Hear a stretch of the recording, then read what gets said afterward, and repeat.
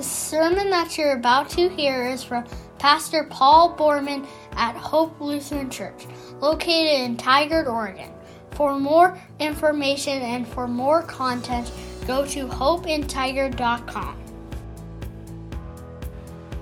Our sermon text for today is from 1 Peter 5, verses 6 through 11. There Peter writes, "Young men, in the same way be submissive to those who are older. All of you clothe yourselves with humility towards one another, because God opposes the proud, but gives grace to the humble. Humble yourselves, therefore, under God's mighty hand, that He may lift you up in due time. Cast all your anxiety on Him, because He cares for you. Be self-controlled and alert. Your enemy, the devil, prowls around like a roaring lion, looking for someone to devour. Resist him, standing firm in the faith, because you know that your brothers throughout the world are undergoing the same kind of sufferings. And the God of grace, who called you to His eternal glory in Christ, after you have suffered a little while, will restore you and make you strong, firm, and steadfast. To Him be the power forever and ever. Amen." This is God's word.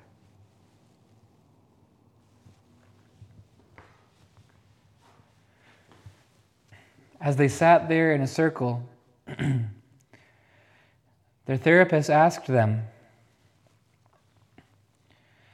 "When you're anxious, how does it feel?" One young woman whispered, "I have a faster heart rate." A young man said, I feel like I can't stop the panic in me." Others chimed in one by one. They said, "I sweat uncontrollably. It's hard to breathe normally. I can't sleep." Another said, "Time moves fast, but life crawls on by."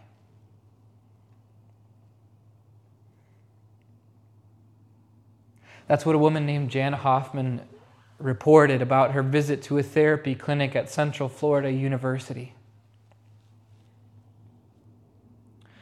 She went there in an attempt to try and gain an understanding of a prevalent and quickly growing phenomenon in America today. The health crisis of anxiety. I'm going to give you a couple of statistics that I don't think are going to be a surprise for anybody in this room. Some of the statistics that are coming out today are like this. It says that anxiety has now surpassed depression as the number one diagnosed mental health condition in America today. It's risen to the point that it's above 1 in 5 people that are currently seeking treatment for anxiety. And to put that into a little bit of perspective, that's over 50 million people. 50 million people in America today are seeking help for their anxiety. An increasingly large number, 1 in 3 people, have felt a downward turn in their fight against anxiety, especially since the beginning of the pandemic.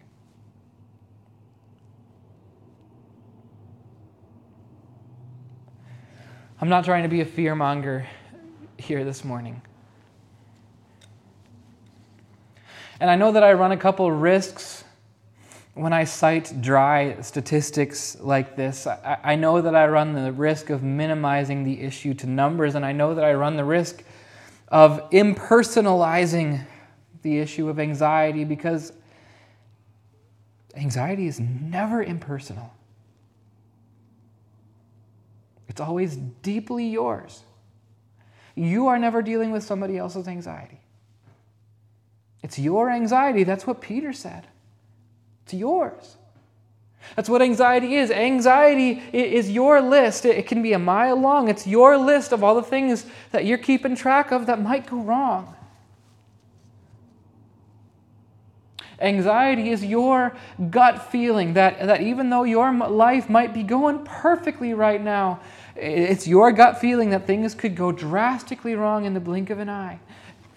And obviously anxiety is much more than a gut feeling, and it's much more of a list that you're worried about.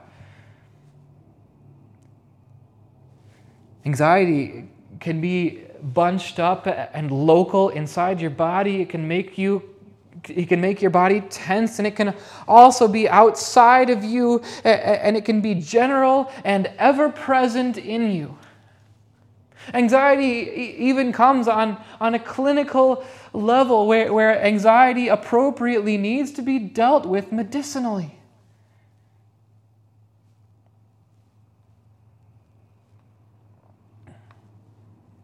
When we live in a broken world such as this, and when we own a broken human state, which we do,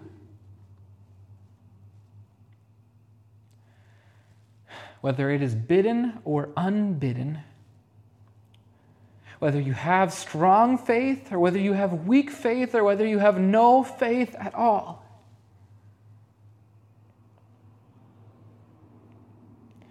anxiety comes for us. All of us.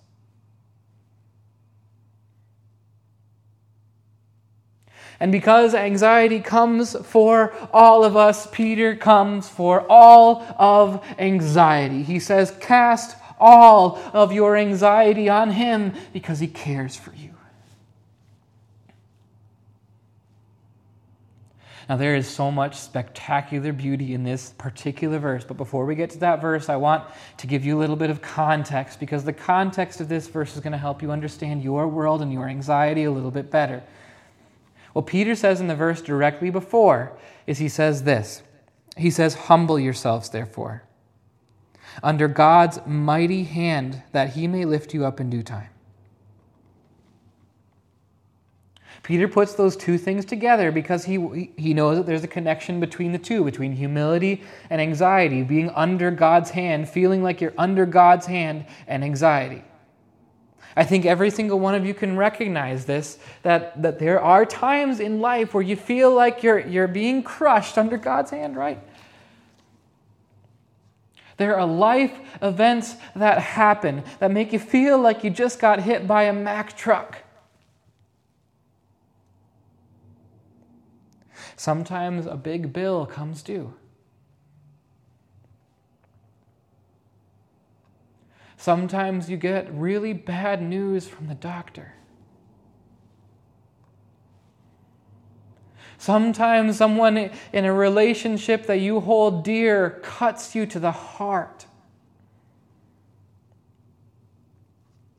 Sometimes you feel like you're at the mercy of your own mental health.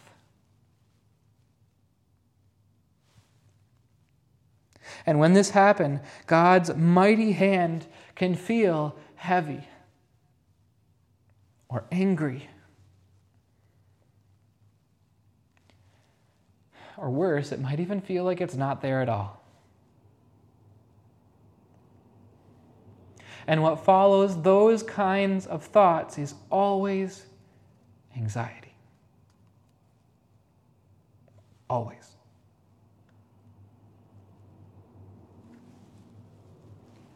There was a time in my life,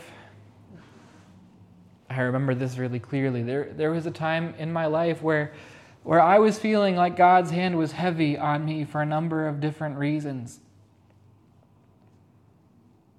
And I was feeling weak under that weight. And then during that time, we got some really good news.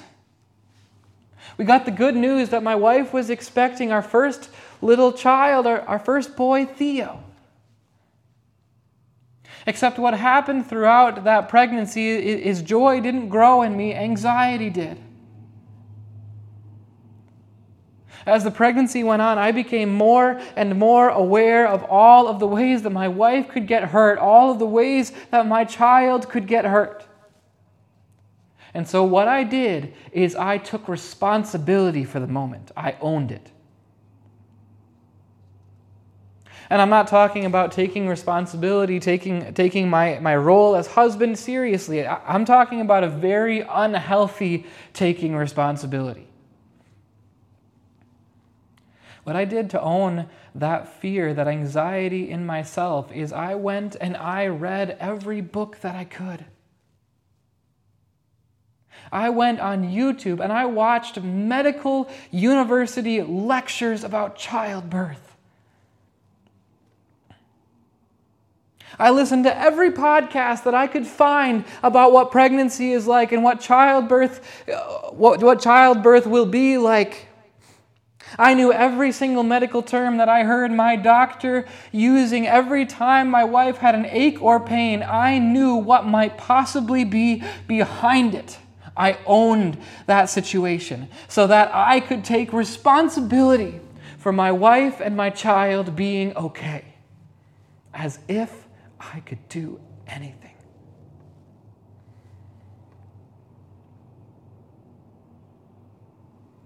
As if they were mine to save.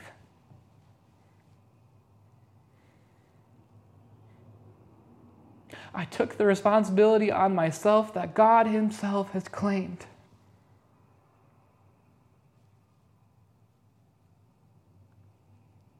My friends, that's what anxiety is. That's the long and short of it. Anxiety is when we take responsibility, all responsibility for our lives being okay, and we put it on ourselves. We take the responsibility that God says is His and His alone, and we take it on ourselves. We become our own savior. And y'all, we don't do this because we're atheists. We don't do this because we don't believe that there is a God. We do this, and we do this really subliminally. I don't think many of us have said this out loud. I don't think many of us have even thought these things. But deep down, we have this worry that God doesn't care about us. And deep down, we have these doubts about whether or not God truly is powerful enough to make a difference.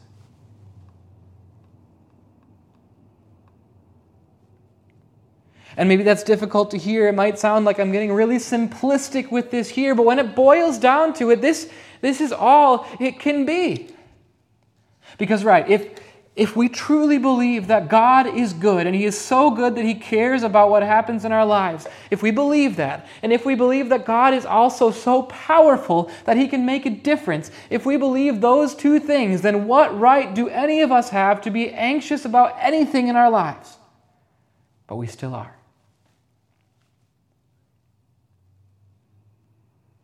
And it's because we're believing that God either isn't in control or that He doesn't care enough to do anything about it. Peter understood those subliminal doubts and worries. Oh man, he must have understood anxiety. We get so many personal stories about Peter and what he was like. Early on, when he was called to be a disciple, we see Peter standing at the bedside of his mother-in-law. She's dying. He doesn't know what's going to happen.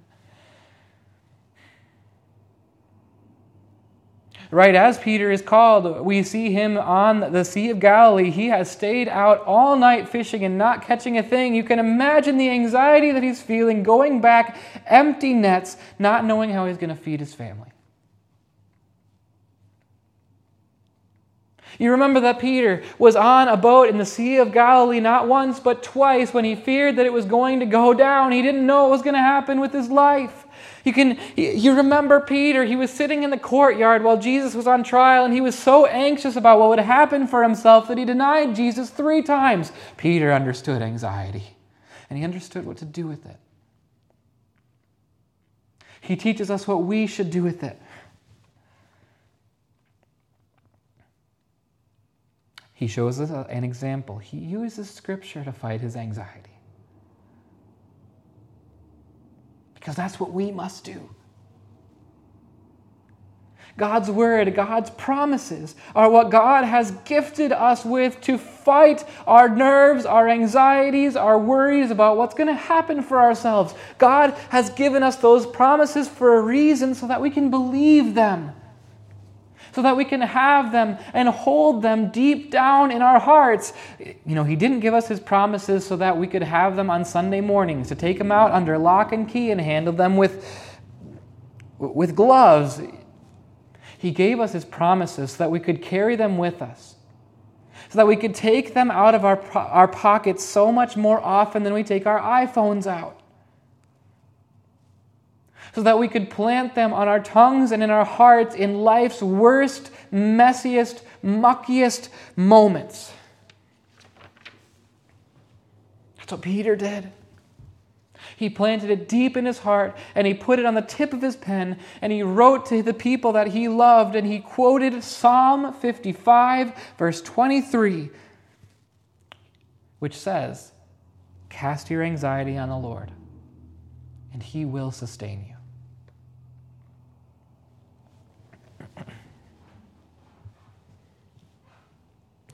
But what Peter does with this verse is he adds a little bit of understanding to it. He adds a tiny little word that adds everything. He adds the word all.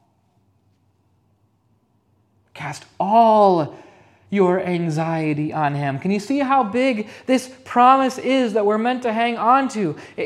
In fact, Peter emphasized it so much that he rearranged the sentence in the Greek language to put the word all first. He said, all your anxiety, cast it. There are a couple things you can learn from that. First, you can learn that God doesn't just want the big stuff. He wants all your anxiety. He doesn't want just the things that are keeping you up at night. He wants your nitpicky things too. You can also learn that God does not want you to carry your anxiety. He wants to carry all of it for you. That's why he said all. You can also notice here that dealing with your anxiety is an active thing. It will not happen passively. It doesn't happen to you. Peter says cast. Cast your anxiety on God.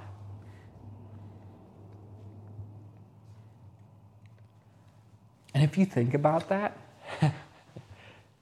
it's so Peter. It's so Peter. Peter, the fisherman, standing on his boat in the Sea of Galilee. You put yourself in his sandals for a moment. You're standing there in the boat. You're holding up these heavy nets with your arms. You can't hold them up by yourself. And so what you do is you bunch up all your muscles and you throw those nets out into the sea. And you watch as they splash and sink away into the depths. So beautiful. Such a beautiful image of getting rid of your anxiety. So beautiful, and it's so Peter. Cast and leave it to God.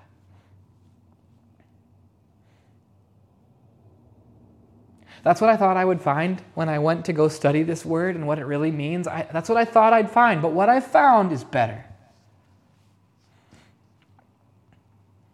Peter asks us to cast our anxiety, and that is a powerful action verb. But that word means more. That word is not as much about the action of casting as it is about where you cast it to.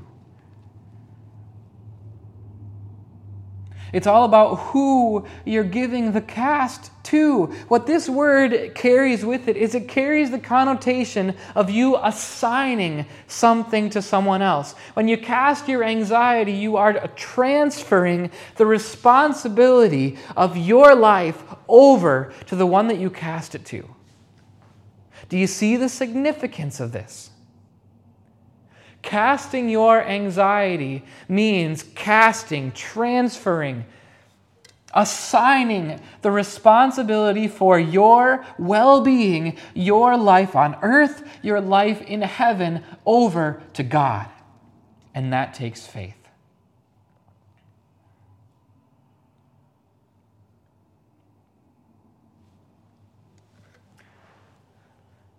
But I tell you, along with Peter, cast your anxiety. Cast it. Let go and let God. Say it however you want to say it. Cast all of your anxieties on God. And here's why. Remember the verse? How does it go? Cast all your anxiety on Him. Why? Because He cares for you.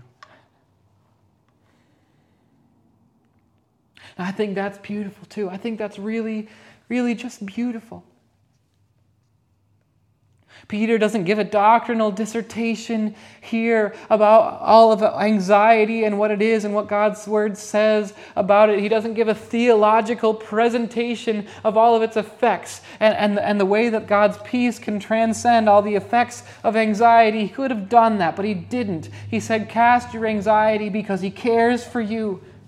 I think that's beautiful. Because when the wave of anxiety is crashing over you and it's threatening to keep you underwater, what you need sometimes is a simple truth. God cares about you. And He does. I'm speaking to myself just as much as I'm speaking to anyone here. Sometimes what you need is God's voice telling you, hey, you. Your anxiety is trying to tell you that I don't care. It's wrong. I care. And people of hope, when God says He cares, He's not just being sentimental. He's not. He's not just offering you a kind pat on the head that says, hey, I care about you, so don't worry. When we are told that God cares about us, what we are being told is about a historical fact. The truth that God cares for you is a fact that has historical guts. Jesus cares about you. And He doesn't just say that. He isn't sitting up in heaven saying, I do care about you and someday I'm going to make this make sense for you. He did come down to earth. That's true. He did live perfectly. He did die on the cross. He did rise on the third day. He did give you the assurance of an eternal life, a perfect life. He did that for you. That is historical fact. And He didn't stop there. Did you realize this about God? That He has worked in your life to this moment so that you would be here today. So that you would be sitting in the chair that you're sitting in with the exact thoughts, with the exact circumstances that are in your life today. So that you could hear someone stand up in front of you and say, God cares about you. He rescued you. He died for you. Life is yours in Christ. There's nothing just sentimental about this. God cares about you. And He's got the resume to prove it. And He's got the power to follow through on it. And he's got the love to do it even though he didn't have to. So cast your anxiety on him. He cares about you. Cast it overhand, cast it underhand, cast it sidearm, throw it, chuck it, hurl it. I don't care the term that you use, just don't carry it by yourself.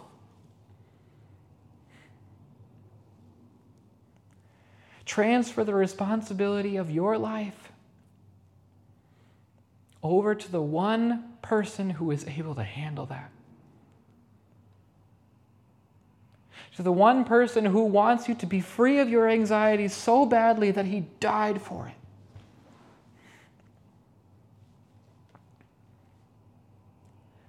Live your life that way. I beg you, live your life that way. Live your life in the truth that God cares for you. Live your life in the promise that eternal life is yours.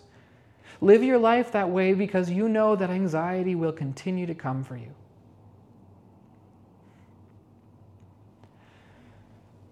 It'll come for some of you so much more often than others. And every time that it does, cast it. Sit in that emergency room, waiting room, and cast your anxiety.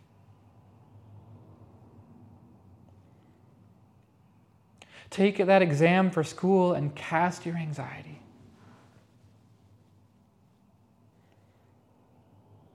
Go to that job interview and cast your anxiety.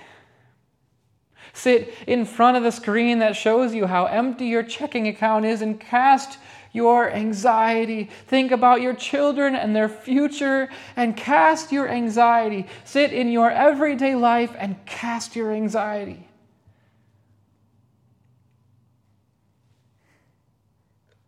Transfer all ultimate responsibility for your life to him. Because he cares for you.